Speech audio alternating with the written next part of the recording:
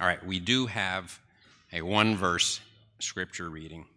It comes from 1 Timothy chapter 1, verse 15.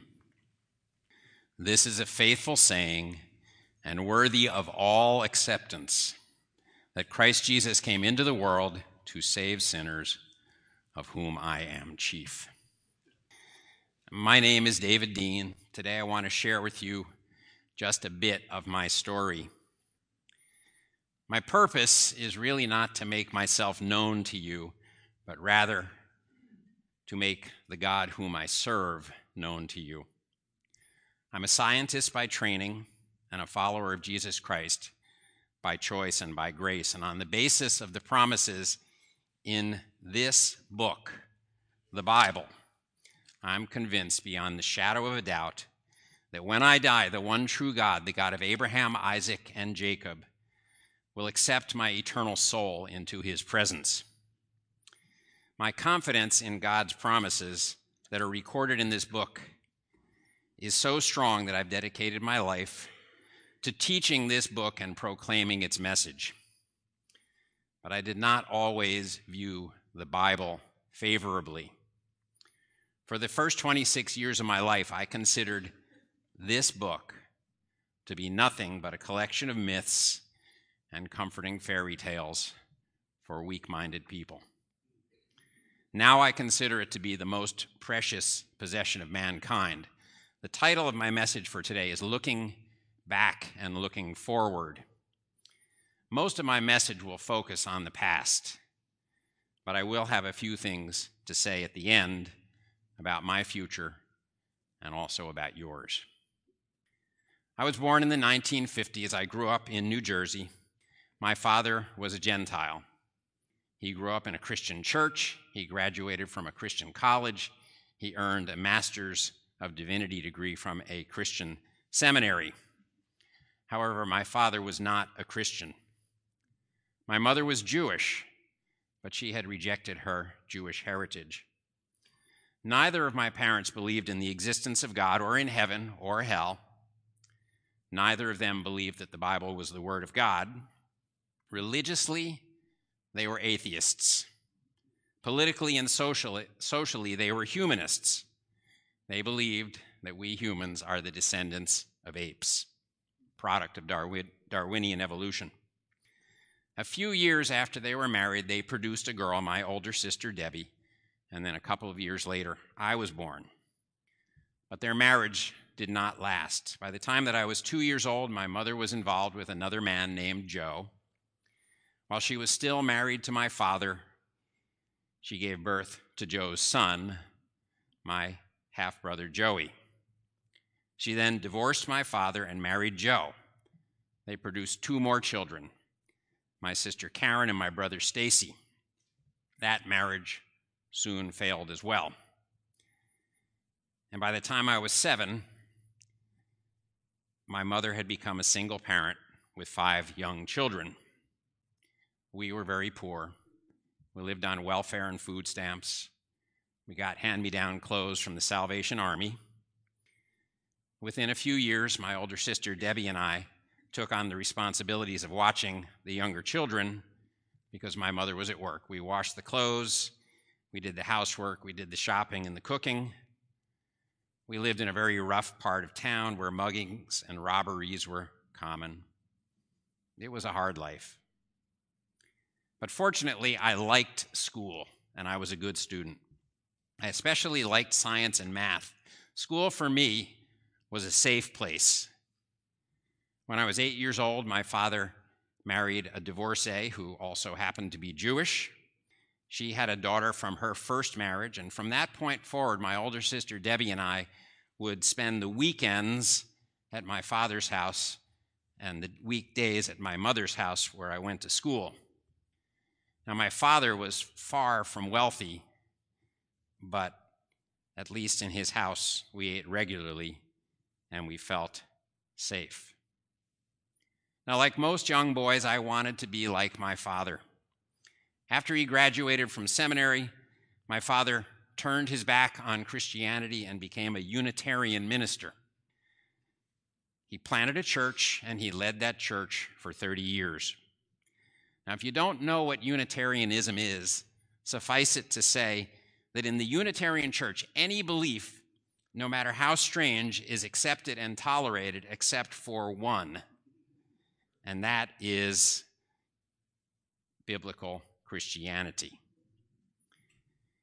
In his pulpit, my father taught that there is no God, no sin, and no life after death. In his preaching, he promoted feminism, environmentalism, and nuclear disarmament.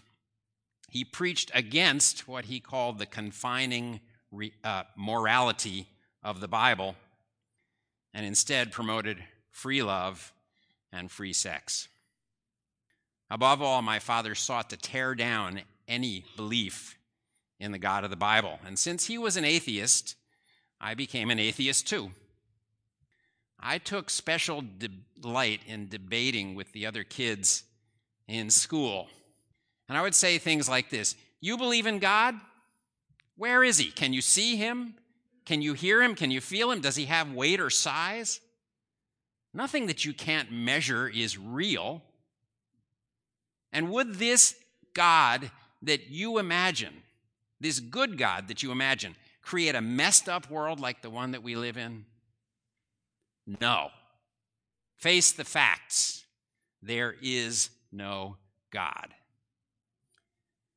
Now, I was good at making those kids look foolish, but that didn't mean that I was right. In my mother's neighborhood, there were many Roman Catholics. And even though we tried to hide the fact that we were Jewish, somehow they found out. My atheistic attacks on my classmates who believed in God didn't make me popular, and being Jewish made it worse. On more than one occasion, a gang of Catholic boys would surround me on the way home from school, and they'd say, "You dirty, stinking Jew boy." They'd knock my books out of my hands, they'd push me to the ground, and then they'd say, "If you Jews hadn't killed Jesus, he'd still be here." Those incidents only increased my distaste for Christianity. Now, life was especially tough in my mother's home, but things weren't great in my father's home either. My father and my stepmother sometimes fought. My mother often brought strange men home who stayed the night, and most of them were pretty scary. Mom would be giddy with happiness when she had a man to be with, and depressed and suicidal when no man would come. And as I watched the failed marriages and relationships of my parents and my step-parents, I became bitter and cynical. I was tired of being hurt. I made up my mind that I would love no one, never marry, and certainly never bring children into this rotten world. And so I retreated into a world of books and hobbies. I loved building things and repairing things. I dabbled in electronics. I built modeled airplanes. I learned carpentry. I built furniture. I even built a working steam engine in my shop class in high school. I enjoyed camping. I loved canoeing with the Boy Scouts. Well, one day when I was 16, I had a terrible scare. My stepmother and I had joined a Saturday event on the Delaware River to learn whitewater canoeing. Now, my stepmother and I were already experienced flatwater canoeists, but whitewater canoeing is different. So we learned the strokes, and several times we shot the rapids, and we did just fine. We learned quickly. Well, one man had come to that event without a partner. And so he came to my stepmother and asked her if she would shoot the rapids with him. She said, "Sure." Now, as they pushed their canoe away from the shore, I had a nervous feeling in my stomach. The man was a total klutz. Shortly after they entered the rapids, he managed to capsize the canoe, and the last thing that I saw was their upturned canoe disappearing around a bend in the river, and there were no heads in sight. I was terrified. And I found myself, the self-proclaimed atheist, crying out in my mind, "Please, God, don't let them be dead." Well, 2 hours later, they showed up. They'd been swept far downriver, but they were fine. Whether or not their survival was an answer to my prayer, I do not know. But that event confirms the fact that no one is really an atheist. We all know in our hearts that there is a God. Now, years earlier, during my middle school years, my mother had begun a relationship with a man called Bob. Now, Bob had no real affection for my mother. He was just using her. But my mother pursued him shamelessly. By my junior year of high school, my older sister Debbie had gone off to college.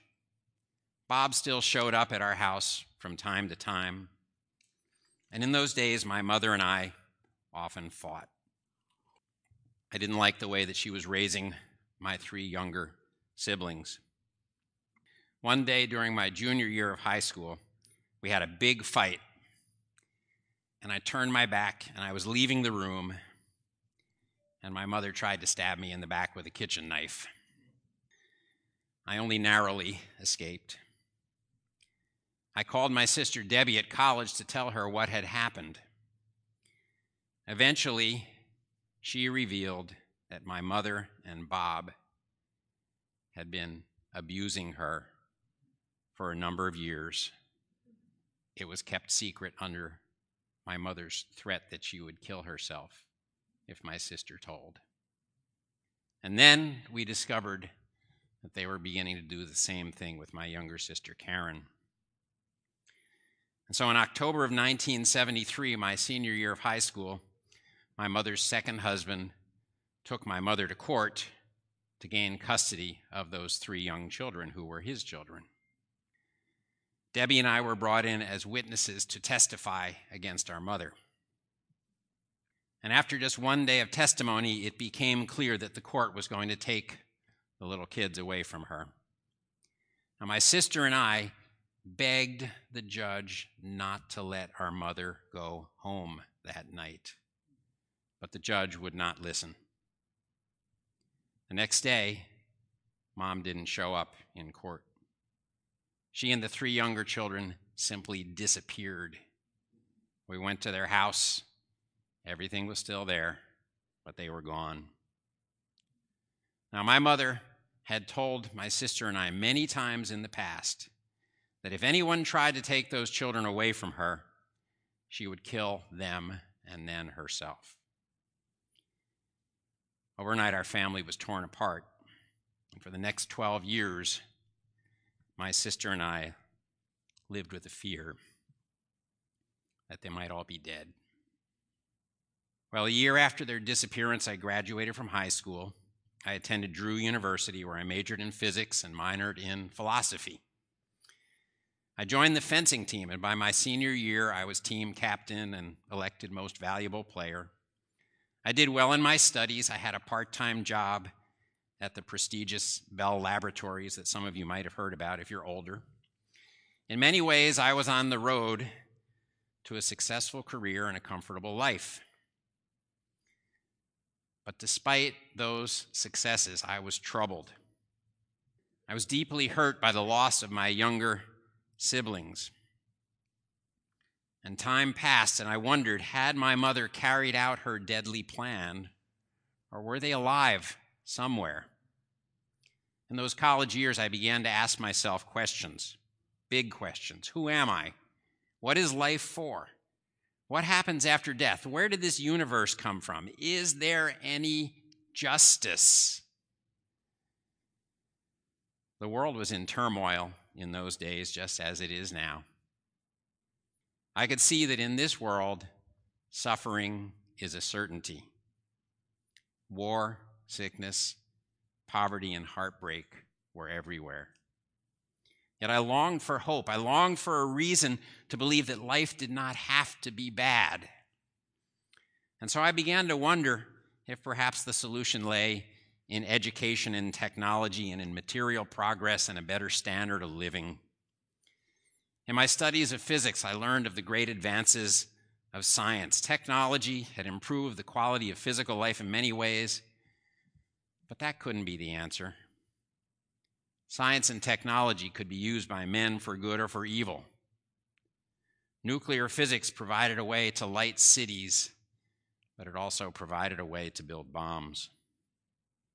Biochemistry had provided cures for many diseases, but it had also opened the door for biochemical weapons. Science could offer power to men, but it could not change their hearts. I wondered where man came from. What was the origin of life? The theory of evolution seemed to offer an explanation. Darwin had claimed that random mutations plus natural selection had worked together to evolve complex organisms from simple ones. But the more I pondered that theory, the more problems began to appear. First, evolution might offer an explanation for the complexity of life, but it had no explanation for the origin of the first living creatures.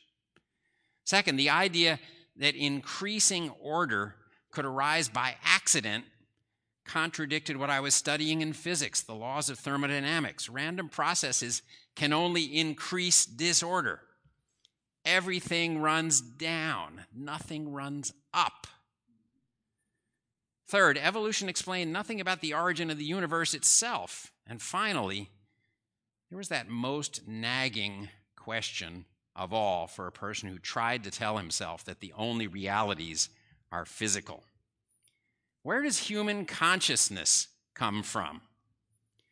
Evolution and physical science offered no answers to these questions, and I began to realize that I could not, with integrity, continue to be an atheist.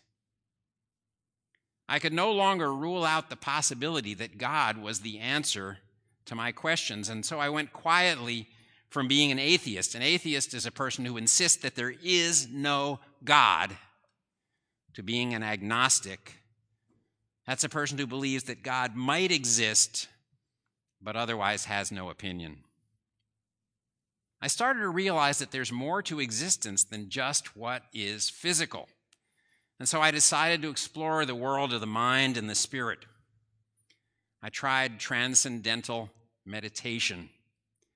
But instead of the peace of mind and the mental focus that they promised, it made me anxious. It gave me bad dreams. I took a special course called Seminar on Consciousness. Every day for a month, we gathered to read the writings of Eastern religions. We fasted, we chanted, we meditated, we did yoga, we practiced self-hypnosis. We summoned spirit guides and conversed with them in our minds. But when that course ended, I still had not found what I was looking for. I finished college and went to work full-time at Bell Laboratories, and I made good money, and I enjoyed my work. After a year, my department head called me in and said, "Dave, you have the potential to be a research scientist. It's time for you to get a PhD." So a year later, I began doctoral studies in physics at Cornell University. But before I left for Cornell, I met a very special girl. She is now my wife. She's sitting right there. Her name is Mi Young. Mi Young was born and raised in Korea. She moved to America when she was 14. She started her freshman year at Drew University, where I had gone, a few months after I graduated.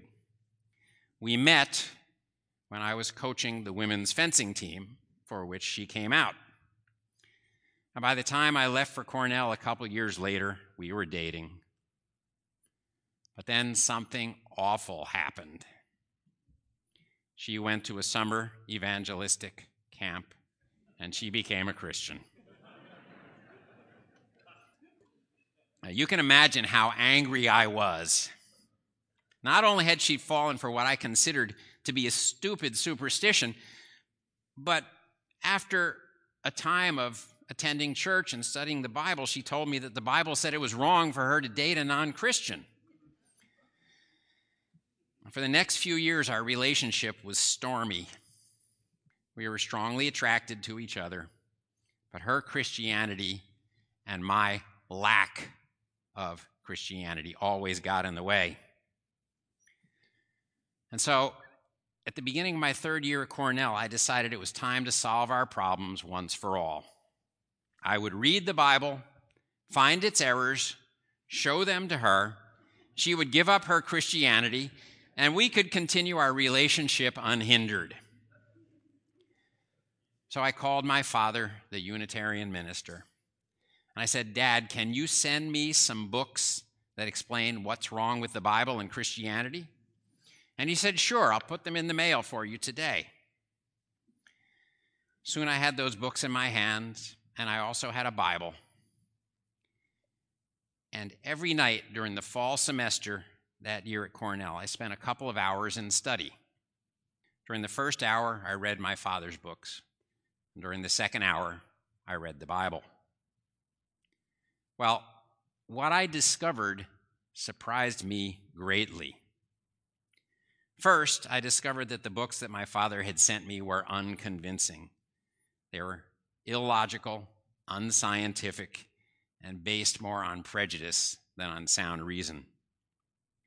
Second, I discovered that whoever wrote this book had incredible insight into human nature. The Bible talked about the wickedness of the human heart. It talked about selfishness, about the fact that people are helpless to change themselves. I knew these things from my own experience. I had seen them in others, and I had seen them in myself. But the Bible offered a word that was new to me to explain these things. It called them sin. Now, at this point, I had not yet come to believe in God. But I understood now that, like everyone else in the world, I was a sinner.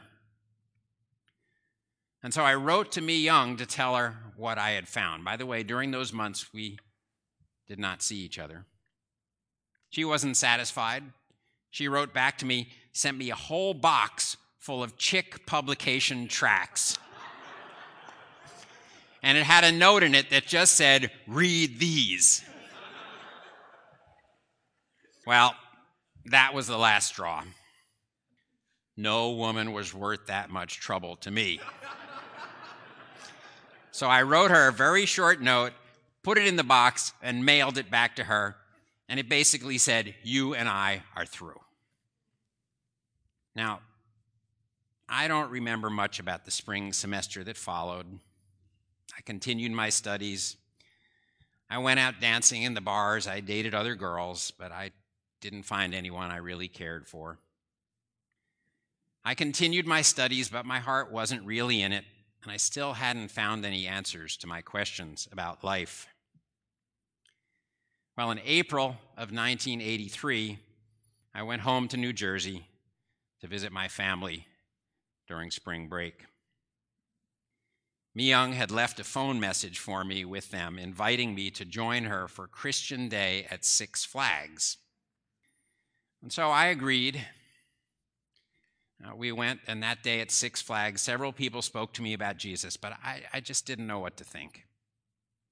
Well, that evening, there was an outdoor Christian concert.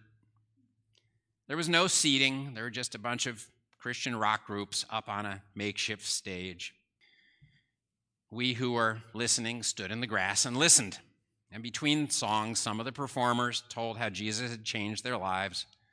Others explained this thing that they called the gospel. Well, there was a lady moving around in the crowd. I had never seen her before. She came up to Mi Young and a bunch of other young people and me, and she pulled us into a huddle. And she prayed for God to move that night, asked him that he would free young people from the power of the devil and give them new lives in Jesus Christ. And when she was done, she opened her eyes and she looked me right in the eye and she said, "You're not a Christian, are you?"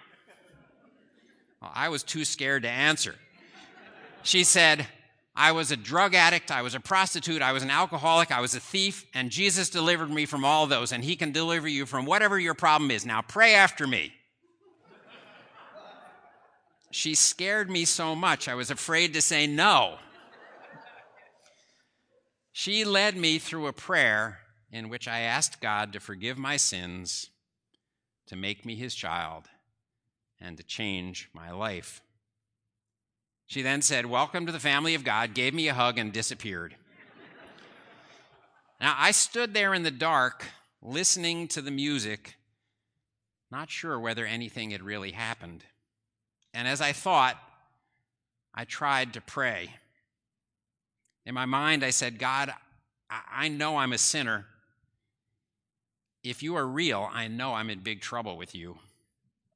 If you're real, if Jesus really did die for my sins, help me to know that it's true." Well, the concert ended around 9 p.m. I drove Mi Young back to her home, and then I made the long 6-hour drive back to Cornell. It was about 4:30 in the morning when I arrived and finally got to bed. Once again, I called out in my mind to God, and I said, "If you are real, you have to let me know." The date was April 30th, 1983. When I woke up a few hours later, my doubts were gone. I wasn't sure how, but now I knew that the gospel was true and that God had forgiven me and saved me. I joined a church. I began to study the Bible. A Mennonite couple in that church took me under their wing.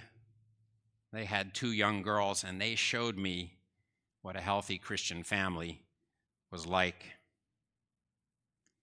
Mi Young and I were engaged about a year after I got saved, and we were married in May 1985.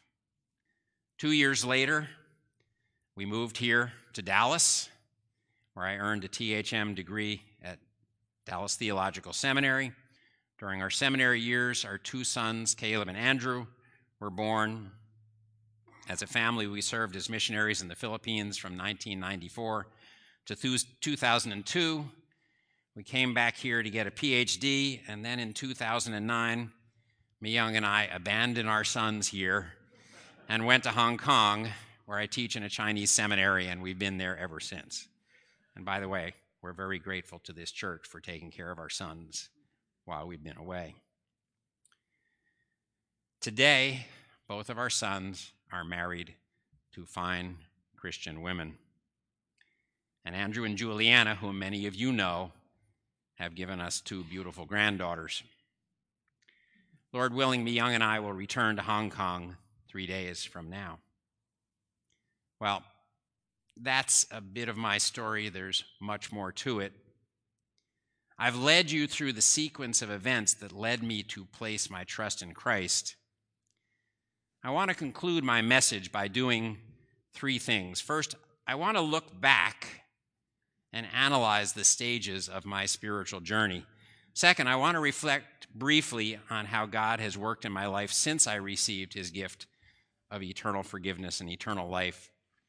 And finally, I want to offer a challenge to each of you as we look forward to an uncertain future. Let me start by analyzing the stages of my spiritual journey. I see 7 clear stages.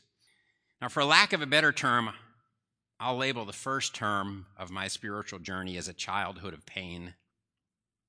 My earliest memories are almost all memories of conflict and pain.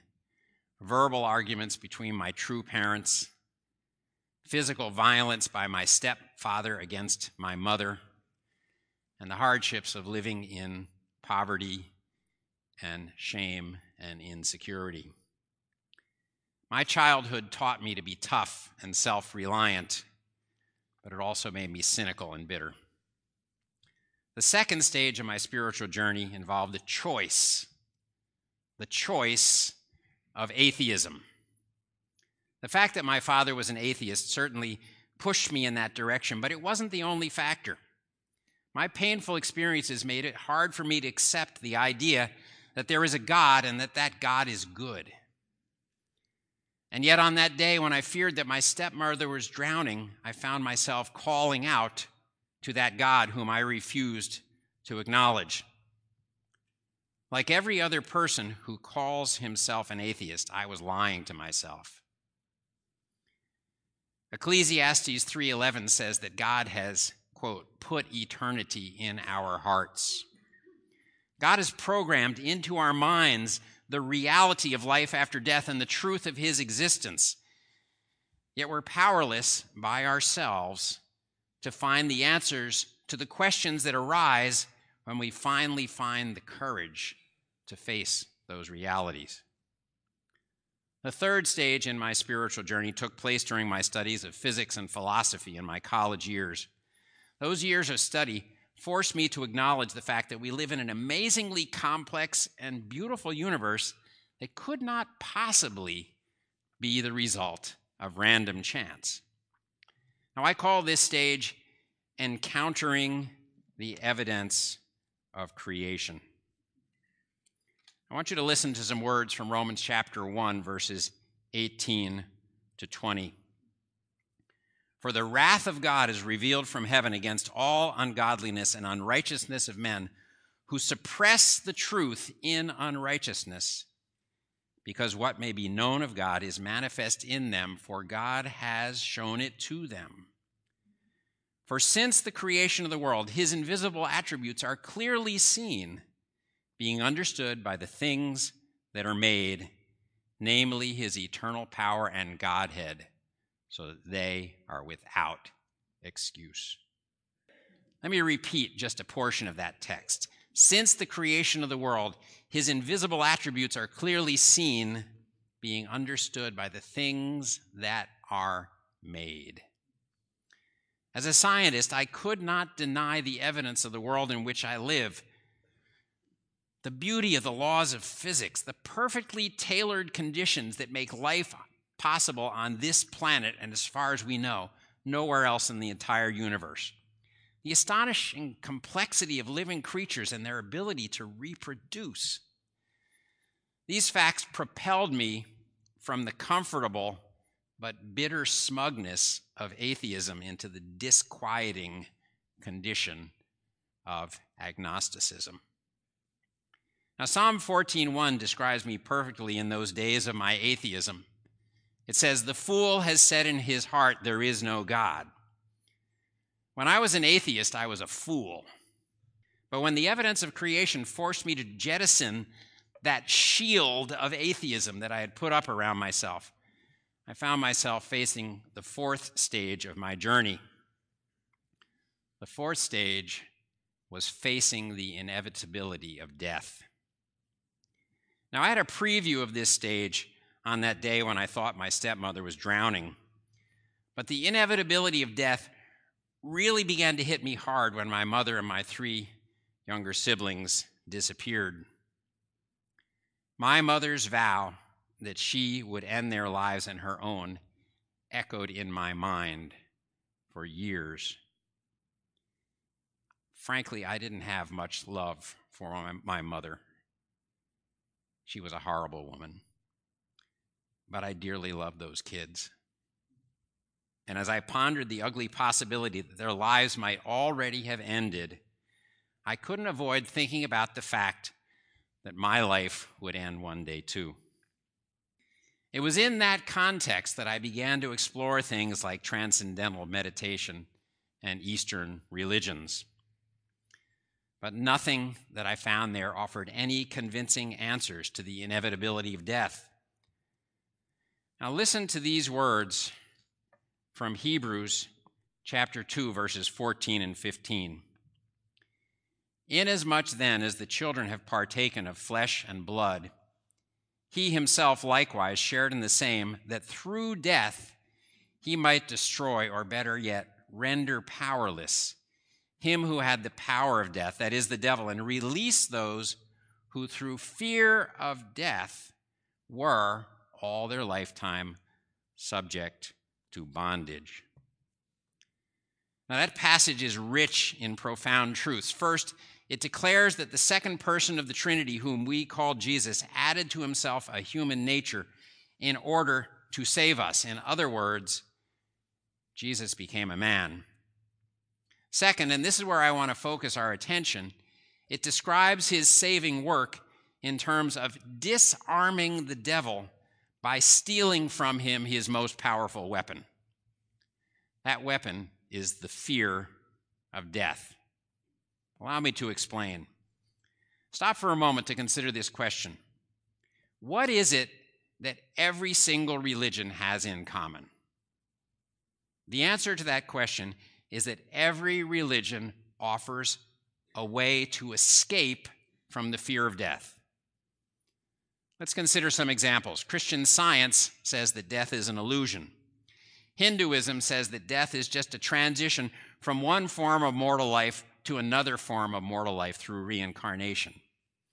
The three major religions of Christianity and Islam and Judaism teach that humans will face God's judgment after death, and each of them offers its followers a way to prepare for that judgment in the hope that they will receive God's approval rather than his condemnation. But let's not leave out Darwinism and its close relative, secular humanism. They are religions too. They teach that we humans are simply accidental biological machines, and therefore when we die, we will cease to exist. This belief too is a way to escape from the fear of death. Well, the question arises, how can we know which of these religions is true? And the answer is the resurrection of Jesus. He's the only person in history who has willingly gone through death and come out on the other side. And he came out victorious. The resurrection proves the truth of the message which is recorded in the Bible. Now, in this fourth stage of my spiritual journey, God forced me to face the inevitability of death, and he was preparing me for the next crucial stage. The fifth stage was encountering the truth of Scripture. I set out to prove that the Bible is wrong, but I ended up discovering that this book is a fountain of truth that can be found nowhere else. Expecting to discover a book of myths and lies, I was strangely drawn to what I found. I read the Gospels, I read the book of Romans, I read Genesis, and it was not at this stage that I came to saving faith, but I did come to realize that what the Bible says about people, now let me make that more personal, what it says about me is true. I had to face the painful truth. I was a sinner. I was guilty of lying, of stealing, of coveting, of lusting, and of selfishness. And if there was a God, that meant that I was in trouble. The sixth stage of my spiritual journey was the challenge of the gospel.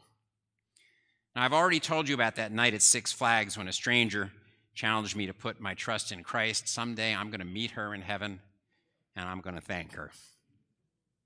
But she was not the first. I think I probably heard the gospel the first time when I was about 8 years old, when my mother sent me off to vacation Bible school because she didn't know what else to do with me. Now, I survived exactly 2 days there because I got into arguments with my teachers, and they decided it was better for me not to be around. Now, the gospel that they were proclaiming is summed up in John 3:16, which most of you know. For God so loved the world that he gave his only begotten Son, that whoever believes in him should not perish, but have everlasting life.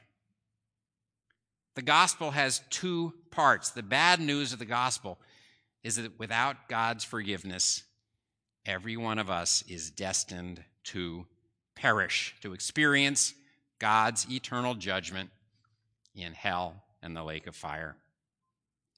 The good news is that God has provided a way to receive his forgiveness through the cross of Christ. Now, John 3:36 states these two diametrically opposite options even more plainly. It says, "He who believes in the Son has everlasting life, and he who does not believe the Son shall not see life, but the wrath of God remains on him. Every one of us is facing one of two options, and the default option is condemnation. I heard the gospel from classmates at Cornell, and let me not forget the many times when Mi Young shared the gospel with me. Every one of those people at those various stages of my life who made an effort to share the gospel with me have treasure in heaven today because of what they did. The seventh and final stage of my spiritual journey that led me to new life in Christ was the convicting work of the Holy Spirit. Now, I'm talking about that mysterious working of the second person of the Trinity that took place between the moment when I put my head down on my pillow at 4:30 a.m. on April 30th, 1983, and when I woke up several hours later. What is the convicting work of the Holy Spirit? It's what he does when he enables a person to face and then accept the truth of the gospel in a personal way. Now, when I put my head on the pillow that morning, I already had all of the evidence that I needed. The problem was not that I didn't have the evidence. Eternity was written in my heart. I knew that death would surely come my way one day. I had read much of the Bible, and I'd heard the gospel message. I understood instinctively and logically that no good thing that I could do could ever erase my guilt for the bad things that I had already done. But my mind and my heart were still in rebellion. It took the invisible, convicting work of the Holy Spirit to enable me to respond to the gospel. Now, when I awoke that morning, the truth had penetrated my heart and my mind. I understood that I was helpless to please God, but I also understood that God had provided a sacrifice to pay for my sins in the cross of Christ. And at that moment, the fear of death left me. I know now that when this mortal body, which is slowly falling apart, fails, God will accept my immortal soul and spirit into his presence. I have peace with God through Jesus Christ. I am freed from the fear of death. John 1:12 says, "But as many as received him, to them he gave the right to become children of God, to those who believe on his name." Through faith in Christ, I am now a child of God. Well, let me say just a few words about God's work in my life since the day that I was saved. I've told you a little bit about it, but this is perhaps the most important thing. Shortly after I was saved, I made a vow to myself and to God. And this is the way the vow went. With God's help, if God ever gives me a family, I will not do to them what my parents did to us. Now, coming from my family background, humanly speaking, there was little hope of success. Have you ever noticed that people tend to pass on the sins that were committed upon them? But God has the power to change a person and to change the trajectory of his life. And that's exactly what he did with me. God has given me a wonderful wife, 2 fine sons, 2 godly daughters-in-law, and 2 beautiful grandchildren. And by his grace, our marriage is strong and joyful after 38 years. God gave me the spiritual gift of teaching, and I love my work of teaching and preaching. I love to see God's word and God's power doing for others what it has done for me. Jesus summed up his purpose in saving men in John 10:10 when he spoke these words, "I have come that they might have life and that they might have it abundantly." 1 Timothy 1:15 that I read to you earlier expresses the truth that drives my ministry.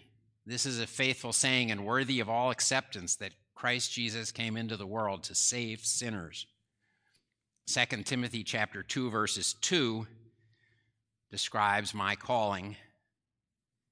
"And the things which you have heard from me among many witnesses, commit these to faithful men who will teach others also." That's all we are. We are just links in a chain.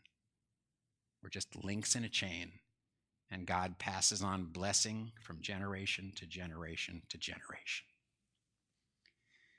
Now, by the way, let me not leave you totally hanging. I'm happy to say that my mother did not carry out her threat. 12 years after she and the children disappeared, we did find them alive. Their lives were a mess. Some of you may have been here in 2012 when my brother Joe told his story. He was gloriously saved from a life of crime and drug addiction, and he is now the pastor of a church that he planted. And I had the privilege of leading him to the Lord. Well, I'm coming to the end of my message. Most of this message has looked backwards. But what do we see as we look forward to the future? 2023 is not shaping up as a good year, is it? We have war in Europe. We have the threat of war in Asia. There are rumors of a new COVID scare circulating. The world economy is unstable. The pace of natural disasters seems to be escalating. And our nation seems to be spiraling into fragmentation and political turmoil. The picture is not pretty. Well, let me share with you my attitude as I look toward the future. Before I was saved, I was a pessimist. My life motto was this: life sucks and then you die. Now, the opposite of a pessimist is an optimist. But when I was saved, I didn't become an optimist. I became what I call a biblical realist. Now, the Bible tells us that terrible days are ahead. A period of time called the tribulation is coming, when an evil ruler, whom we typically call the Antichrist, will attempt to enslave the world. According to Scripture, the amount of human suffering that will transpire during that period of time will be unprecedented in all of human history. Thankfully, Scripture also promises that the days of Antichrist will end when the Lord Jesus Christ returns to our planet. It would be easy to be pessimistic about the future, but I'm not a pessimist. I'm a biblical realist. Now, what is a biblical realist? Well, a pessimist thinks that life is going to get worse and worse and worse. An optimist thinks it's going to get better and better and better. A biblical realist is a short-term pessimist and a long-term optimist. Right? A biblical realist believes that for those who have trusted Christ, things may get worse before they get better. But when Christ returns, he will set things right for those who have received the gift of eternal life. And in all eternity that will be ahead of us, sorrow and sadness will be gone forever. And so my closing challenge to you who are already Christians is this: don't feel discouraged as we see the world going down the drain. It must happen. But we can be comforted by the knowledge that God's plan will surely prevail. And we can serve Christ in tough times as well as in good times. God has his purposes even in days of evil. And in those days, the gospel will shine with special brightness. Well, my final challenge is to those of you who are here who may not be Christians. You and I are alike. You, like me, are a sinner. You, like me, are guilty before your Creator. the one true God of the Bible, and you, like me, deserve only judgment at his hands. Like me, there is nothing that you can do in your own power to earn his forgiveness or to escape his judgment. Today, God is offering you his forgiveness, but you can only receive it on his terms. In John 14:6, Jesus said, I am the way, the truth, and the life. No one comes to the Father except through me. Face the fact that you are a sinner. Give up all hope of earning God's approval by your own efforts. Trust in Christ alone. Don't put it off. He may be calling you right now. In John 6:40, Jesus offers this promise. This is the will of him who sent me, that everyone who sees the Son and believes in him may have everlasting life, and I will raise him up at the last day. If you are still marching toward death without God's forgiveness, that promise is for you. Are you listening? All right, let's pray. Father, quite frankly, I often feel embarrassed telling my story. In my story, I've focused most on the sins of others and not on my own, but I have plenty of my own. But I tell this story because it shows the fact that no person is beyond the reach of your mercy. No matter how wicked he has been, no matter how much he has blasphemed your name, no matter how much he has spit in your face.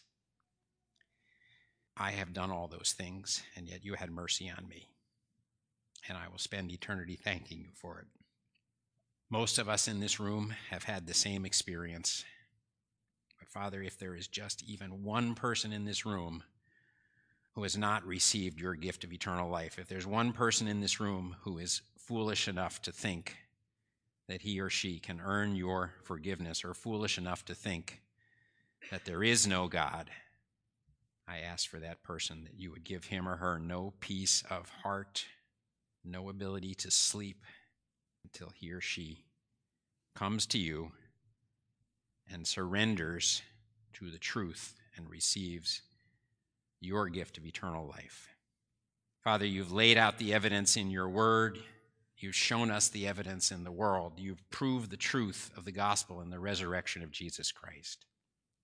Grant that today may be the salvation for someone in this room, and we will thank you through Jesus Christ. Amen.